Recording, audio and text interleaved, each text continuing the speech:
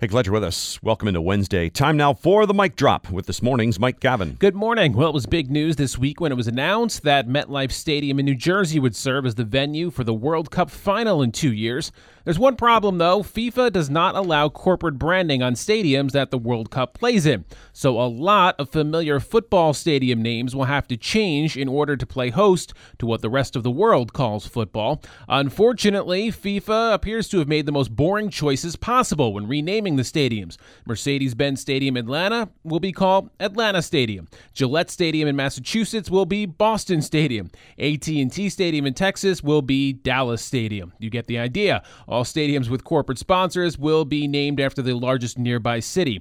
The worst, however, might be the site of the final, at which MetLife Stadium will become New York, New Jersey Stadium, a nod to the dual hosts of the Big Apple and Garden State. I love it, too, because Gillette Stadium in Massachusetts is going to be Boston Stadium, even though it's located in Foxborough. Right, like 30 miles away from Boston. And as AT&T Stadium is going to be Dallas Stadium, even though it's located in Arlington. Right. Yeah. So just, if there's a city nearby, we'll just slap their name on it. And how about just East Rutherford Stadium for MetLife Stadium? I mean, that almost might be better. Right. Almost might be better than New York, New Jersey Stadium. It's easier on the mouth. Yeah. And do officials at FIFA go so far as to actually drape something over the name of the corporate-sponsored stadium? I think they will. I think they will be doing something along those lines. Yeah, there will. The giant tarp over MetLife. Yeah, I mean the football owners are jumping through some major hoops here. I mean they're even putting grass down at MetLife Stadium, which has been a big controversy for the football team for the last few years.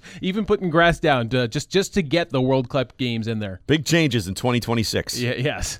And the American football season will come to a close on Sunday with all eyes on Las Vegas for its first ever Super Bowl. And not surprising for the state that houses Sin City, but Nevada has been named the most sinful state in the U.S. This according to a new report from Wallet Hub, which measured each state based on its propensity for sinful acts. Greed is a big sin for the Silver State, and they also got dinged for having the second lowest volunteer rate in the U.S. and an unusually high percentage of internet trolls. Louisiana was second due to high violent crime rates and other factors. California was third for a myriad of sins, ranging from crime to lust to vanity.